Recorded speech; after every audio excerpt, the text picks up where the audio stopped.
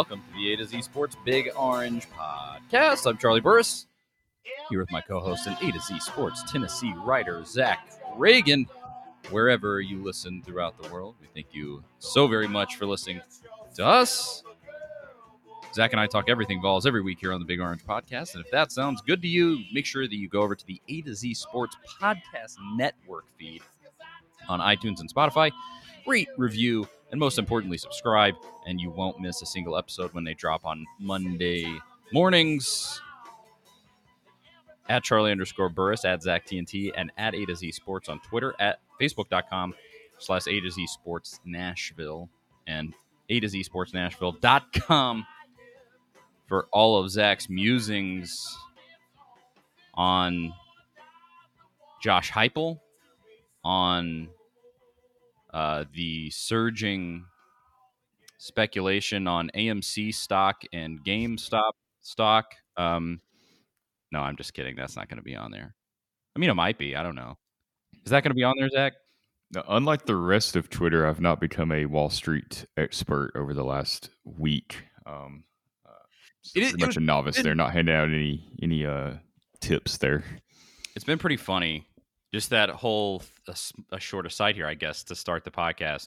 It absolutely took over Twitter over the last few days of this week, and I've always been. It's really exciting to see that many people get into stock speculation because I'm an accountant. I'm just a huge nerd about all of that stuff. I've been betting on old Wall Street for a while now, and it was cool to just see a lot of normal people wake up. Hey, maybe you can invest, get a little money on the side. And hey, Robinhood, how about you just let the free market work?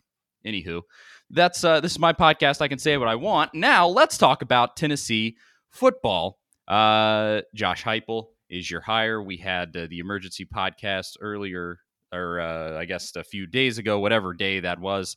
All time melds together. Time's a flat circle. Nothing's real. And he's the new coach, and everybody's just kind of been trying to break down, is this the normal Tennessee? You got to Google him, and this is just going to be the same thing that we do again in 3 years? Or could this potentially be the guy that gets Tennessee back to where it needs to be? So through these last few days, how have you been feeling about it, Zach? Kind of back and forth. I think anytime there's a new coach hired, I mean, there's some energy there. It's time for change. You know, it's a blank slate. Anything's possible with a new coach. But there are some of the same red flags that we kind of saw with Butch Jones that I think we would be unwise to ignore them. I mean, there's a lot of UCF fans that seem pretty happy that they get a chance at a new coach. And that's never a good sign if you hire a guy away from a program and they're not upset he left. I would say that just because Tennessee has been burned by that exact thing so many times over now, where you see the other fan base go, whew, thank goodness you took that guy off our hands. And then, yep, happened with Butch. I would say if people even cared, it would have happened with Dooley, but I just think it was just apathy. Also, Twitter wasn't as big of a thing back then. And with Pruitt, people were just, I guess Alabama kind of said, well, dang, our defense was pretty good with him, and it seems like his players like him, but I mean, he's never been a head coach. Good luck was sort of it. So been burned too many times over, and to see another fan base do that, obviously it's an overly simplified analysis of the situation. I think everybody understands that, but don't overlook it. At the same time, I would go, UCF might have gotten a little spoiled over the last few years because they went 13-0, then 12-1 in back-to-back seasons, one of those coached by Josh Heupel. And their head got a little big. It's easy to do. Tennessee should know. Tennessee's been living in 1998 for 23 years now. And so there's a lot to break down here because the news this week has been the speculation on who he's going to bring into his staff. Some of it's not even speculation. They just the hires haven't been officially named yet, but they're definitely happening. There's a good deal of that. And so much of this is just a lot of these guys are just coming from Heupel's program at UCF. And it's so hard to judge a person who's coming from a program like that, how they'll do at a monster like Tennessee. UCF, massive school with big resources, but it is not the same. Not even remotely the same. So, what have you seen so far, Zach, on the staffing speculation for Josh Heupel? I mean, it looks pretty much like he's going to bring most of his offensive staff, maybe all of his offensive staff. And, that's kind of what Butch Jones did. I don't really think that's that much of a red flag. It worked at UCF. Why not bring those guys? Continuity is important. Honestly, Jeremy Pruitt hired a lot of guys with SEC experience. I mean, he went through a lot of staff turnover, but he consistently replaced guys that were big names with big names. You bring in guys like T. Martin and Jay Graham, Tracy Rocker, Will Friend. All these guys had SEC experience, and they never really gelled together. The defense never really lived up to its potential. You brought in Derek Ansley as a defensive coordinator. He was a big name, had been at Alabama, had been at Tennessee before. For whatever reason, him and Pruitt, I don't know if they didn't see eye to eye or if Pruitt meddling, whatever the case was. Same thing on the offense of side of the ball with Jim Chaney, who had been at Georgia and Arkansas and Tennessee. The big staff names, the big hires didn't really pay off. So I'm not really that concerned about him bringing most of his offensive staff with him. Alex Golish, who looks to be the offensive coordinator, tight ends coach, Heupel calls his own plays. That's, Golish seems to be a pretty good recruiter. He was at Iowa State. A lot of people liked him up there. It is what it is on the offensive side of the ball. I don't see any benefit to him going out there and not retaining some of these guys just to hire a guy that has a SEC program on his resume.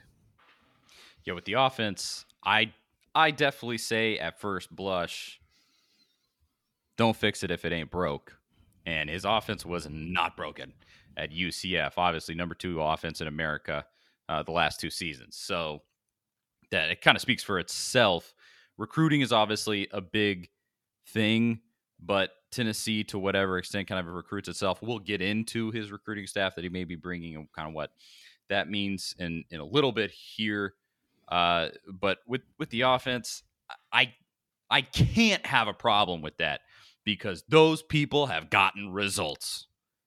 And that's about the long and the short of it. But if Pruitt taught us anything, it is that it doesn't really matter if you bring in an all-star staff.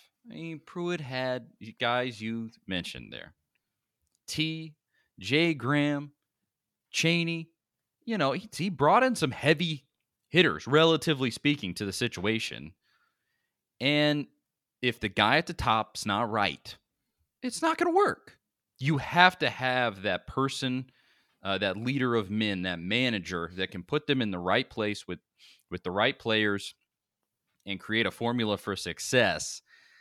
And any kind of assertion that Heupel is that guy at Tennessee is just nothing but speculation. Like I could say, he probably, like you'll see like these national guys go, oh well, Heupel's. It's the same thing that they did with any of these coaching candidates that they put out there that they loved. Oh, he's a great person. Everybody loves him. His players love that. But who cares? Show me the results. That's all it comes down to. And Heupel got some results, even though they were diminishing year over year at UCF. But I'm not going to be convinced of that until a season, 2 seasons, 3 seasons passes that he's truly the CEO, so to speak, that Tennessee needs, because this is such a different animal. We've said it so much on this show. Tennessee just has, like, you could bring together who's like some of those guys like Gary Vaynerchuk, those people that literally go out and teach people how to manage a business. You could bring them in, and at Tennessee, they'd be like, I don't know. This is too much. It's too crazy. This is too stupid. I can't do it. Like, it just seems like there's a curse on Tennessee for whatever it is. They just can't find the guy that can wrangle this thing. So I'm happy that the offensive staff is coming for the most part. They look like a competent set of folks. But this defensive staff, what have you seen for that? Because I think What I'm talking about there, where you really put people in the right place with the right players, the defensive staff is going to be so important. What's the news been there? Yeah, this whole, I mean, the Josh Heupel era is going to be defined by really who he hires to run the defense because we've seen you put up a lot of points, but if you're not stopping the other side of the ball, it doesn't really matter. Really, I think the Tennessee defensive coordinator job will be attractive because you've got an offensive minded head coach that, I mean, he's probably going to give the defensive coordinator complete autonomy. So you're not going to have a situation where you go work for a Jeremy Pruitt type head coach and you don't really get to do what you want to do. Whoever comes into Tennessee, it's going to be their defense. They're probably going to hire their own people. So far, nobody has been hired on the defensive side of the ball. I think Kevin Steele is still on staff at Tennessee. He's the only person on the defensive side of the ball still on staff because Derek Ansley went to the NFL. Shelton Felton and Brian Niedermeyer were obviously fired. Your defensive line coach was fired several months ago. So it's really just Kevin Steele there. And really, I would assume, and this is just an assumption because Steele hasn't been let go yet, that maybe Heupel is trying to talk him into staying, which would be smart. Kevin Steele has a lot of experience. He knows the recruiting landscape. He knows Tennessee. He knows all these programs. He's game planned against them. He would probably be the best fit right now for that defense. But I don't know. I mean, it's kind of an awkward situation where he came in to be the interim head coach. He kind of knew that Pruitt was on the way out. He wanted the Tennessee job. He didn't get it, just like he didn't get the Auburn job. I mean, it is kind of a strange situation there with Steele. So they're working through some of that. Hopefully, it's not a situation where, like you kind of mentioned when we were talking before the podcast, hopefully they don't say, here's Kevin Steele. This has to be your guy. Hopefully, this is Heupel's decision. Just don't force it on him because that's a formula for things to get ugly because there can just be resentment where a guy goes, ugh, this guy should, this dude shouldn't even be in the building. He's only here because they want him to be here, yada, yada, yada. Like And you mentioned. that was actually part of the reason that I think that UCF regressed a bit under Heupel is because Randy Shannon at UCF was pretty much pushed on Heupel. That wasn't Heupel's hire. And that's encouraging because hopefully that won't happen here, but it's also discouraging because Danny White was the AD at UCF, and you would assume that he had a hand in kind of pushing that hire on Heupel.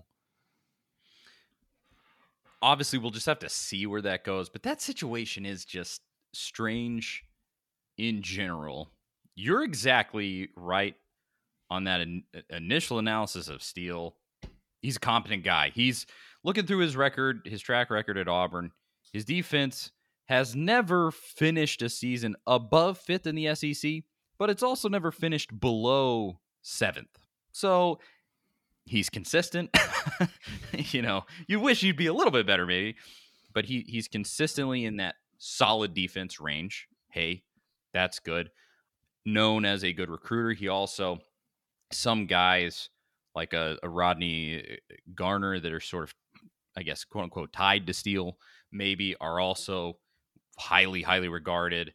But it's so hard to ignore this context here because if Steele was just out there floating around and Heupel tracked him down and said, "Come be our guy, come be the defensive coordinator. You're a son of Tennessee. We want you here."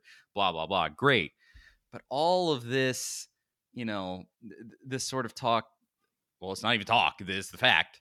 Tennessee owes Steele 900,000. Who made this contract? It had to be Fulmer. It had to be Fulmer because or whoever.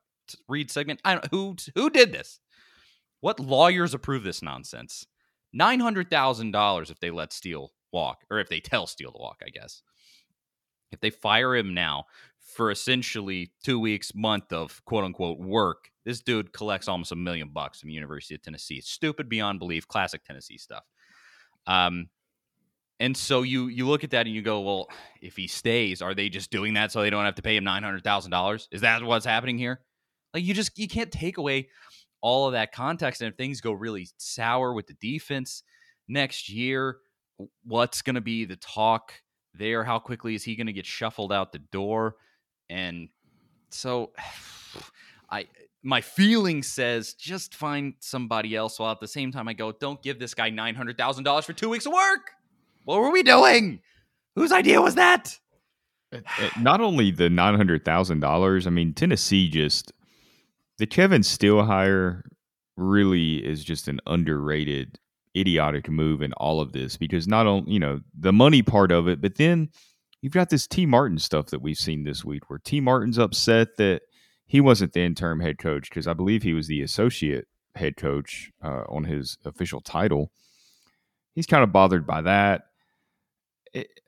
It really, you didn't need a specific interim head coach at the end of December, beginning of January. The team they went home for Christmas break. They're coming back. They're getting started with classes. I mean, they didn't really even start working out till this week. And with COVID going on, it's not really like you can be around the team as much as before. There was really no benefit in, we need an interim head coach for 2 weeks. We don't want somebody that was already on the staff because of this investigation. That was kind of what Jimmy Himes put out there this week, that's the reason T. Martin didn't get elevated to interim head coach. And I'm not necessarily advocating for T. Martin, but he wasn't even interviewed as a part of the investigation. Like he has no really connection to the stuff that was going on at Tennessee. It would have been easy to just do it. And maybe they didn't want to not give him the job.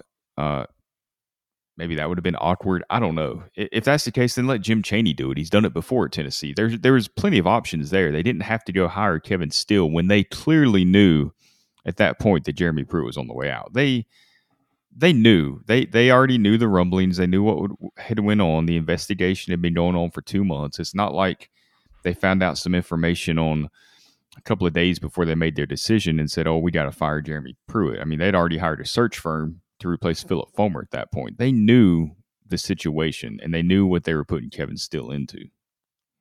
Here's my speculation. Speculations. My guess, we're not ever going to get proof that this was the case. This is my guess outside looking at my assessment of the situation. I wonder if they had not fully decided on booting Fulmer out the door, and Fulmer said, hey, let's bring in Kevin Steele. We have to have somebody from outside all of this stuff, kind of what you're saying. And he says, let's bring him in. And I think if it was up to Fulmer, obviously the decision to fire Pruitt was ultimately above Fulmer. That was 100% clear, and they kicked him out the door, even though he got to say that he retired. But anyway. But I wonder if he just said, well, I'll bring him in, and that'll be my guy for this coming year. And then maybe if he's good enough, we'll keep him longer than that. And this was Fulmer's plan. I just wonder if that was the case. And now Tennessee is sitting here with this $900,000 liability sitting on its, balance sheet, looking and going, what are we doing? Why? Like, why? Just another one of those things where you look back in hindsight at the University of Tennessee and you go, what were we thinking? Just yet another one.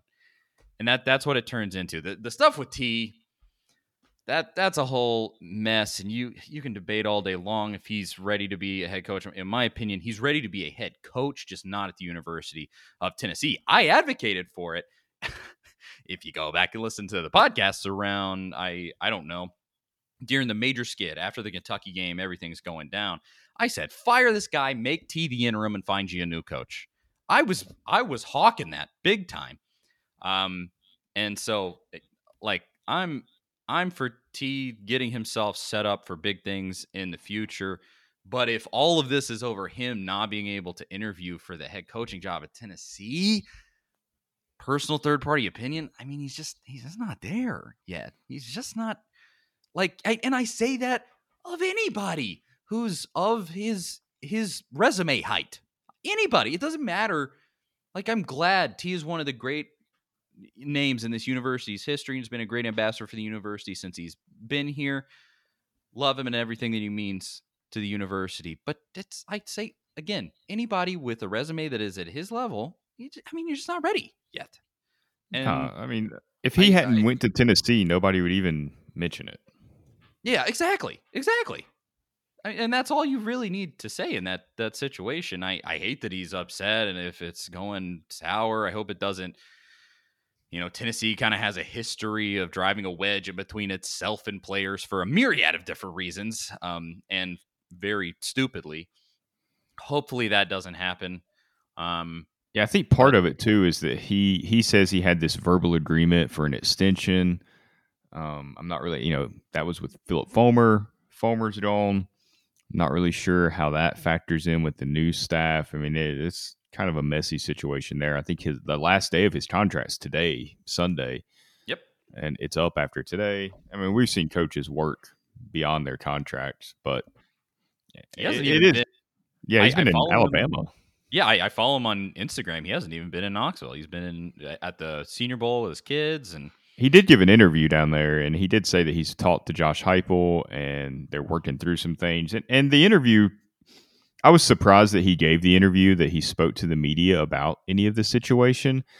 But he was pretty classy in the interview. He didn't really create any conflict or throw out any crazy sound bites that make his talking points or anything like that.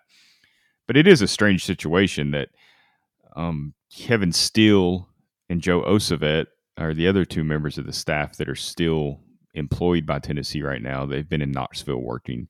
Jim Chaney and Chris Winkie were let go this week. It is strange that T hasn't been there. We saw Tracy Rocker miss a lot of stuff with his son that pitched at Vanderbilt. A lot of important games that he missed to be on the recruiting trail or to be in the office. T. Martin doesn't have to be in Mobile right now, so it is kind of a weird look to me. Maybe I'm looking too much into it.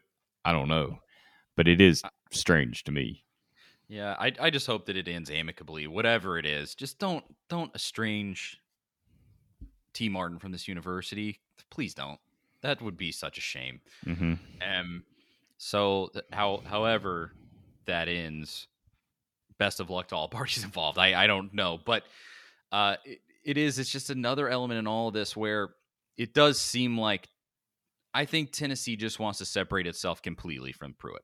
Just we're very sorry that we have to, Jay Graham went to Alabama. That sucks. That really sucks because Jay Graham's an awesome coach, an amazing recruiter.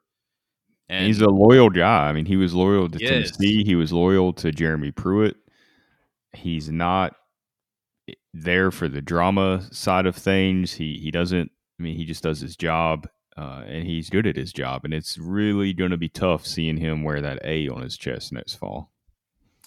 It's honestly, it kind of makes me sick to my stomach to think about that because, like, Texas A&M is one thing, right? But Jay Graham at Alabama is just when he could have been here. But it's if that is not proof positive that they let Jay walk to Tuscaloosa, if that's not proof positive that Tennessee wants to completely separate itself from the Pruitt era, I don't know what is. I mean, I just think they want to clean the place out, make sure that these sanctions from the NCAA, whatever they may end up being in 2, 3, never years, who knows? I think they want to make those as light as possible, clean up the program as quickly as possible. And that's just the way you do it. You have to be able to say to the NCAA, everybody's gone. They're all out of here. And so I hope that Heupel will have more on this, obviously, as time goes on. And hopefully some of these staff picks are actually officially announced. But let's talk about this briefly. Well, I'll say before we move on, was there anything else with the staff picks? And then I want to bring up something quickly that happened this week that I thought was interesting. But any more points on the staff picks that you had, Zach? Yeah, I think Zach Arnett at Mississippi State, the defensive coordinator there, is a name to watch for this opening. He's a young guy, well thought of. Wouldn't be surprised, take some more money. He gets to do it gets to be his defense at Tennessee, like I talked about. He was in play at Texas and LSU, so he'd be a great hire, I think. I don't know if he'll be the guy or not, but I think he's a name to watch there. Number 5 defense in the SEC this last year. So, hey. And what he does, because Mike Leach's offense is similar to Josh Heupel's offense. Heupel is kind of a Leach disciple in a way. So he's kind of used to being a defensive guy for this type of offense, which I think would be a big positive for Tennessee. I would not balk at that hire at all. I can say that much. And there are points to be made with this. The initial reports have been that Heupel's going to bring in his recruiting staff from UCF, but we kind of talked about it off air here before the show. I think people might initially look at that and go, well, all the recruiting classes at UCF stunk. Yeah, but it's relative to UCF. I mean, these people are still recruiting in the Southeast, in probably the most competitive state in the Southeast, in Florida. And I mean, SEC recruiting is a viper's den unlike any other. But, Tennessee, everybody always kind of said Tennessee recruits itself to a certain extent. It's kind of one of those things. It's like, until he starts bringing in like number 30 classes in America, I'm not going to be too upset about. Because, I mean, Niedermeyer, obviously he was cheating out of his, he was cheating like crazy, but a total no name. And he shot up to be the top recruiter in America. It doesn't necessarily matter what your name is if you know how to do your job correctly. And we'll see. I mean, you're not going to be beating Alabama or Georgia for 5-star commits anytime soon, whoever the coach was. You're competing with South Carolina and Kentucky, right? That's who you're competing with, right? Right now. Hopefully, in the future, you get up to Alabama and Georgia. But yeah, and what Heupel did at UCF, I mean, he was, let's see, 2018 he had the number 62 class, 2019 number 60, 2020 number 75. I mean, that's not great. But Scott Frost was in that same neighborhood. Scott Frost had 2 recruiting classes at UCF. He was number 65 and number 55. So you're kind of in that same range. And then even Lane Kiffin at FAU, which I think is a similar situation. And Lane Kiffin's known as a, great recruiter. He had 3 classes at FAU, number 60, number 75, and number 61. So Heupel's right in that same kind of range there at UCF. I don't see anything there to really make me think, oh, there's no way he can recruit to Tennessee. Yeah. You get top 25 classes at Tennessee, anywhere from top 15 to top 25, you're in the same type of players, that same range. You're going to have to win with that type of talent. So it's all about whether his scheme works or not, to me. The recruiting, like you said, I think it'll pretty much take care of itself. And let's say this. Keep the recruiting stuff tight this time. Every school in America that plays big-time college football cheats. Heupel's going to have to cheat too. Keep it tight, please. Please. Don't go whatever they were doing, giving out McDonald's bags or whatever. Keep it wrapped up. That's my word of advice there. But yeah, I'm with you. To me, the recruiting strategy right now would be you have to beat Kentucky, South Carolina, Missouri, Vandy. And I think Tennessee almost does that by its name alone right now. And it almost always will, just because of the insane fan base, donor base, stadium, facilities, blah, blah, blah, blah, blah. It attracts a slightly higher level of recruit than a lot of those lower level programs. And you start out there, beat all of those schools, obviously keep as Heupel emphasized so much, keep those borders closed, keep a wall around the state of Tennessee.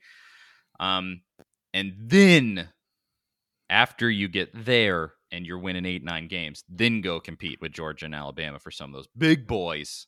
And we can go from there, because that's the situation Tennessee is in right now. Something I feel like we should mention, too, with him bringing his whole staff.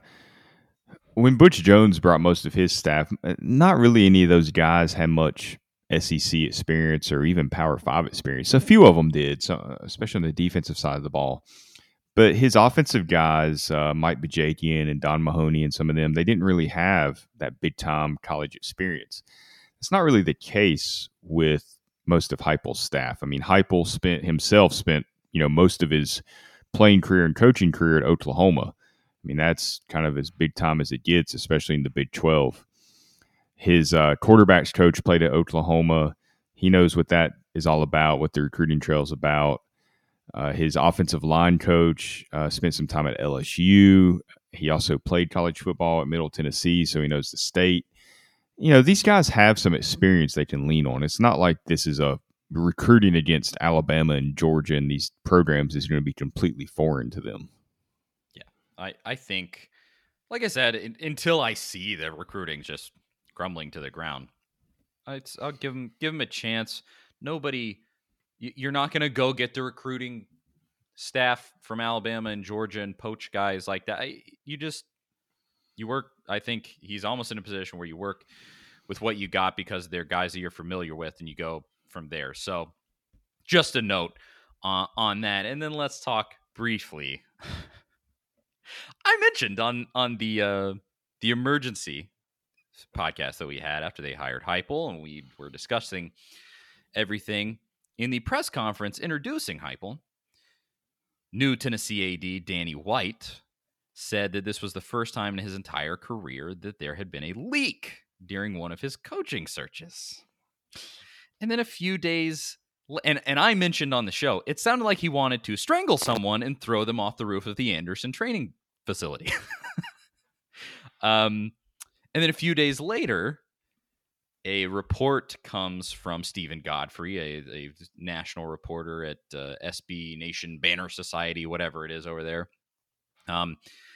That Stephen Godfrey reports that Danny White had sent out a memo about an investigation into where the leak came from.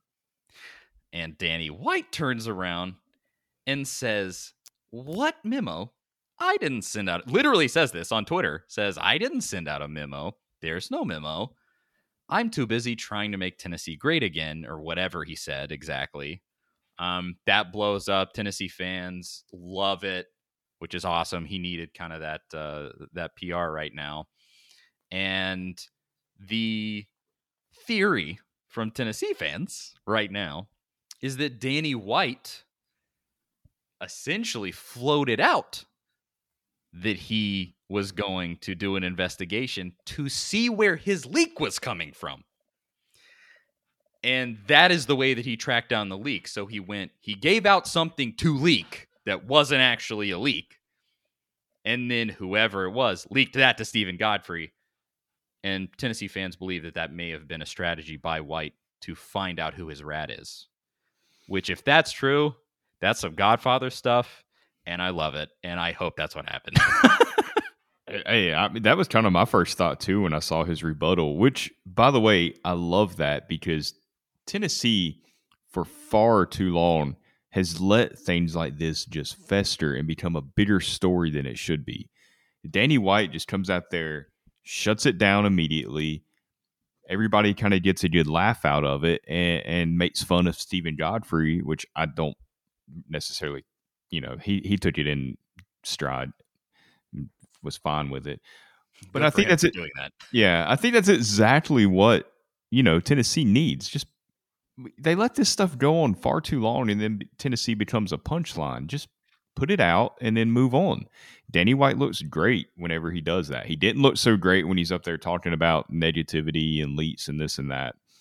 What I do find odd is that Stephen Godfrey was the one that put the report out there, not a local guy. So maybe the local guys don't really want to jeopardize their sources that they have in there, so they're not going to waste time putting that type of report out. They were like, yeah, we're not going to go with this. This isn't that big of a story to begin with, so why put anything in jeopardy? It was kind of strange that Danny White's been at Tennessee for 2 weeks, and Stephen Godfrey was the one that put that report out there. So whoever Stephen Godfrey's source was at Tennessee before probably no longer is. And I can also say, I think you're exactly right with local guys. I'm sure that after White's comments kind of came out that it's pretty clear he's not playing around and all of this stuff, those guys are going to have to be really careful, because if you've been in the know like Zach and I have, or we've been in media previously, even if we're not still, Zach is. I'm really not outside of this podcast. But if you've been in it like I was for 5 years and you're around that facility every day, you probably can hone in on who Austin Price is talking to, on who Bryn Hubbs is talking to. And Austin Price knows that the AD knows that type of stuff, And so they got to be careful about exactly, because it is abundantly clear what you're mentioning there.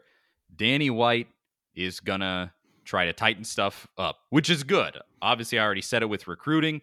Tennessee, you are 100% right. Tennessee has been so loosey-goosey and stupid with letting out leaks and information and looking sloppy and all this, every move that they ever make. If he comes in and cleans all of that up, cleans the place out, gets it to a place where it can actually operate competently, God bless him, because Tennessee's needed that for 15 years. Yeah, I mean, basically since Hamilton was here, they've needed that. And so, man, I hope that he's drilling that home into anybody that's left around that facility. I know they're going to definitely be letting people go, or have already let people go, and they're replacing it with some of Danny White's guys. I hope that it's just a total culture flip, because it's been so sloppy for so long. Tighten it up. That's my message today on the podcast. You need a situation like Florida has, where Dan Mullen was hit with a 1-year show cause recently, and it's not even a blip on the radar for anybody.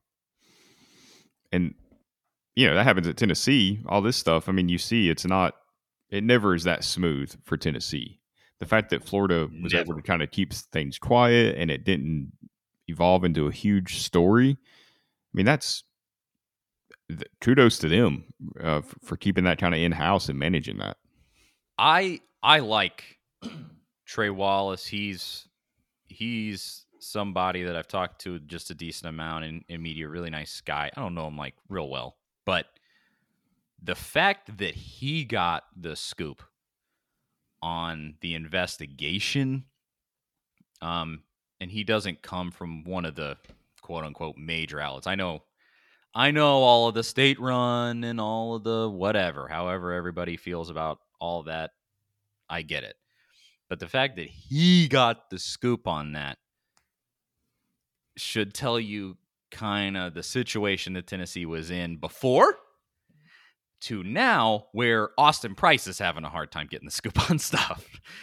That's the kind of, it went from the guys at Fox Sports, again, however you feel about them, they're just not in that set of, like, they stir stuff up, and so I would assume the folks at Tennessee aren't like their biggest fans, because I've been in that seat. They'll turn on you super quickly. UT will. So, it went from those guys getting the scoop to the most insider of insider not being able to find out almost a thing. So, please, Danny White, clean it up like that. I could not be more for that, because Tennessee has just been such an embarrassment of leaks and sloppiness for all of this time. There are certainly signs that White is an aggressive, serious, competent, well-connected guy and has the ability to turn this around. I hope it doesn't end up eating him up, because it definitely can. But so far, it seems like he might be the guy to finally wrangle this place. Yeah, I mean, that just comes from, he has a lot of experience. It's in his blood. His brother, his dad, his whole family has been involved in athletics his whole life. That's, from the administrative side. And that's something that Philip Fulmer just didn't have. Philip Fulmer knew how to be a football coach. He did not know how to be an administrator. Danny White is as qualified as anyone Tennessee's had in a long time. Thank goodness. And I guess let's wrap it up with a couple of things here. Just a shout out. I want to get to where we can just have podcasts about basketball. Hopefully around March that'll happen. But man, that basketball team whipped up on Kansas yesterday. Boy, just read them the riot act, 80-61. Scored 40 points in both halves. Played really solid defense. I believe in KenPom, Tennessee has the number one highest rated defensive efficiency in America. Even with the the sort of 3 sloppy games they've had. And so, excellent. No better time to start playing well than the month before March. Ramp up into March and be playing your best basketball by the time the tournament comes around. I love it. Throw that in, and hopefully very soon we can be having much more in-depth discussions about that. But we will get there. And then let's finish with this article that you found, Zach. Article or a couple of articles about Drew Lock's feelings on Josh Heupel. Because we mentioned last week, Heupel and Drew Lock put up giant numbers at Missouri. They kicked Tennessee's butt. I think we all know that. But Drew Lock had some interesting thoughts after Heupel left. So what did you find that he had to say? Yeah, this is, I'm not going to lie, it's a little concerning, and I'm trying, you can rationalize just about anything when it comes to a new coach. We've done it plenty of times. And you shouldn't ignore the red flags. It doesn't mean you're out on a coach or any of that. You're just kind of aware of what, what issues could arise. And when Josh Heupel left Missouri in 2017, he took the job at UCF. They replaced Heupel with Derek Dooley. Drew Lock probably could have went to the NFL then because of the huge numbers he was putting up at Missouri. But he decided to stay because he didn't think he was ready to make the jump to the NFL because of Josh Heupel's system at Missouri. It's so simple for quarterbacks to run that they don't really learn how to be NFL quarterbacks. They don't learn about protections and reading defenses. It's just a no-huddle spread offense where you got a couple of reads. A lot of times you're looking just to one side of the field the whole time. I mean, it's obviously very efficient. The numbers don't lie, but they don't really prepare you for the NFL. And that's some of the comments that he made where he said Dooley's offense was more complicated, but it was easier for him to run because the year before he would just be guessing on what the receivers were going to run. They didn't really have route trees in a playbook per se that they're learning. They're just kind of reading the play and going off of that. It's really a guessing game for the quarterback, and you can't do that in the NFL at all. So it is kind of concerning that you got a quarterback that feels that way, that they weren't prepared for the NFL. Ultimately, it's all about what happens in college, whether or not you win the games or not. Tennessee fans don't really care that much if the quarterback's going to be they do care, but it's not directly related to the success of the team. But it does concern me as far as recruiting. Are you going to be able to get those top quarterbacks to come to Tennessee? Because a guy like Harrison Bailey probably commits to Tennessee because he feels like he can get to the NFL. Are you going to be able to get those guys that are already projected as first-round draft picks before they ever step foot on a college campus? What's the motivation for a Trevor Lawrence-type talent to go to Tennessee if he's not going to learn to become a better quarterback that's going to help him when he gets to the NFL? It's all, honestly, really useful to bring up in the assessment of Heupel, something that I hadn't thought about at all. And I'm glad you brought to my attention because it's really interesting and it gets really into the minutia of everything of what it will take to win at Tennessee, because I think this brings up something that is a serious difference between UCF and Tennessee. At its best, UCF can be this 13-0 almost gimmick team at the group of 5 level. They put up huge numbers, but you're also only beating Memphis, Tulsa, UConn, whoever's in the American. I don't even know. You're only beating those lower level teams at the end of the day, even if you do go and break off a win against Auburn or LSU or whoever. At the end of the day, they are just that lower level team that doesn't just churn out NFL players. Tennessee, on the other hand, at the SEC level, Tennessee at its best can be an absolute powerhouse, the number one team in America. In the 90s, Tennessee was what Alabama was at the beginning of Saban's tenure. I mean, just playing at or near the national championship every single year, getting the best players in America always, and those guys going to the NFL and becoming great NFL players. That's what Tennessee was at its height and what Tennessee can still be with the resources that it has. And if Tennessee wants to get there, you got to start sending guys to the NFL. And I mean, your most high profile position is your quarterback.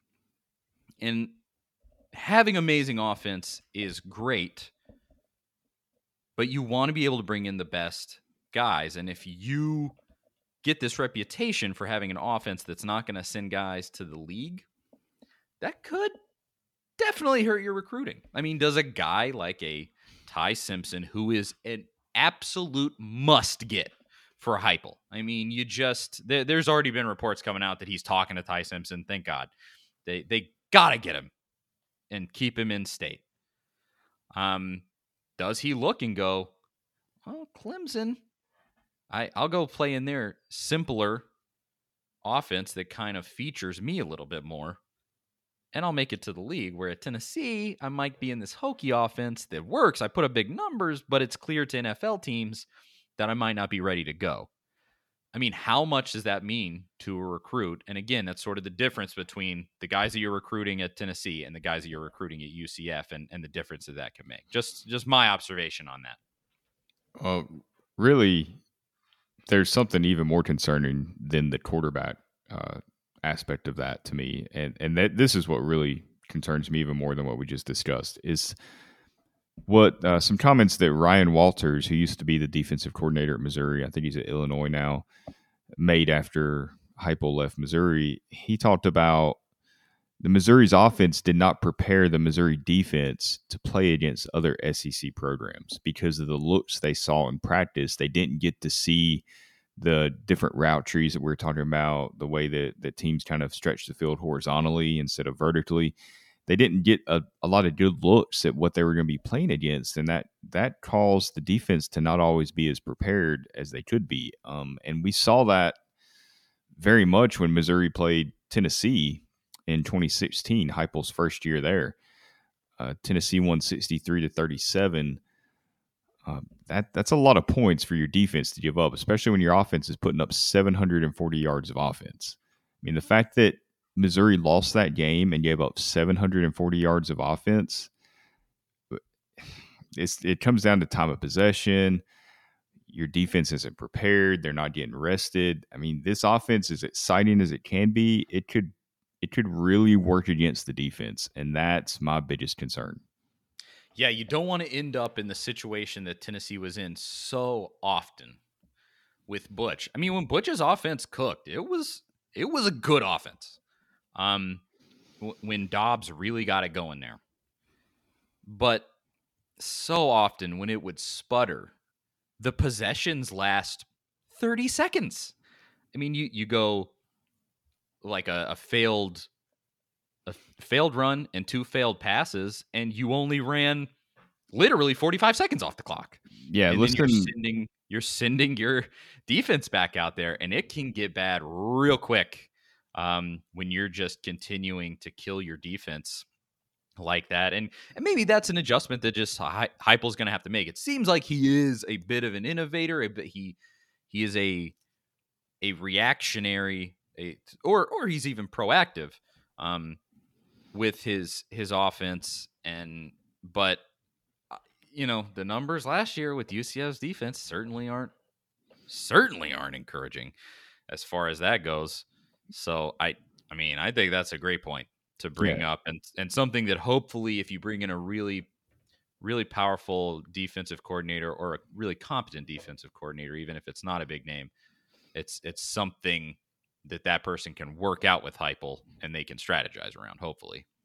Yeah, the most concerning stat from his time at Missouri, and it's something you just kind of touched on, his 2 years at Missouri, the Tigers ranked last and second to last in time of possession. And that is very, very concerning to me, because that you could let a game against a team like Kentucky that has a pretty good defense They stop Tennessee a couple of times, and their offense gets rolling a little bit, and all of a sudden you could have a situation where like Mississippi State a couple of times last year. That's supposed to be a high scoring offense, where all of a sudden there's not points being put on the board, and you're down 21-0, and the game's out of hand just because you went 3 and out twice. In any league that matters. But in the SEC, when you're going to be playing such powerful teams week in and week out, I mean, you just have to be. You can't be that simplified. And hopefully, as I said, he can bring in a great defensive coordinator, strategize around that. Obviously, right now, if Pruitt built his team in the way that he wanted to at all, this team is built for absolutely dragging offensive time of possession and holding the ball for basically as long as possible, and then sending your defense out there. And so maybe they can strategize with the players that they have and make a game plan that works. But it's just one more of those things where, hey, that offense is really encouraging. It looks like under Heupel, but there's questions, and those are big questions, and questions where you really got to say this guy is going from small ball in a conference that will never even be allowed into the college football playoff to a school where, if you take it to its height, you will win a national title. And those are two very different things. And this guy's, yeah, he's a head coach. And we've said no more learning on the job at Tennessee. And I'm glad that they brought in a guy with sitting head coach experience. But this guy's still going to have to learn on the job.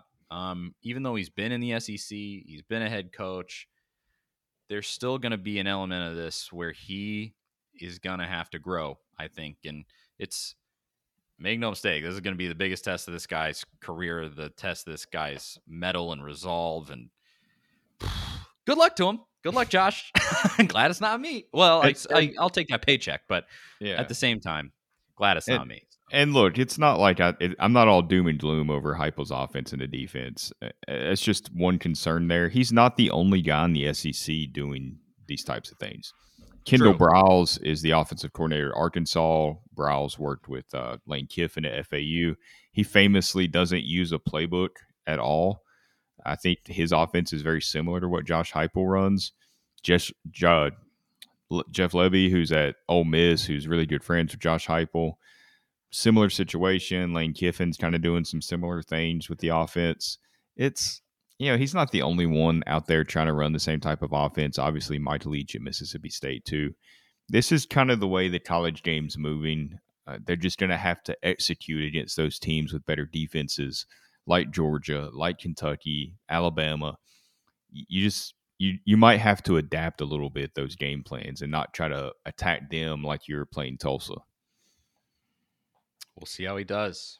I think that's all we can give you right now. We can analyze the picks and analyze the guy, but at the end of the day, this is Tennessee. That was UCF, and we'll just see where this guy goes. But any other additional thoughts, Zach, before we let the good folks go for another week? No, it's just exciting times for Tennessee. I love watching coaching staffs come together and kind of all the little behind the scenes stuff that goes into that. Really excited to see what kind of defensive staff he puts together. There's a lot of possibilities there. He puts together a good staff. Suddenly you can see how the hype will kind of start building for next season, even though there's a lot of unknowns. I'll be really interested to see how spring practice goes and kind of some of the comments from players. Also, kind of when you look at things from the media side of things, I'm really interested to see how Tennessee's approach to covering spring practice changes. I know with COVID, it's a little different, so I think they still won't be able to have reporters there in person. But every head coach has their own approach to press conferences, how they do them, who they let speak to the media, how often they speak to the media, what kind of stuff gets put out there. I'll be really interested to see if any of that changes under Heupel. I hope it does. I've already said it enough on this show. Danny White, clean the place out. Heupel, clean the place out. Just start anew, because there is so much hope with new people coming in, even if they're not necessarily the guys I wanted to see take over this job. There's a ton of hope. specifically with the competence that I think Danny White is showing, even if he is kind of going out there and lecturing the fans and whatever you think of that.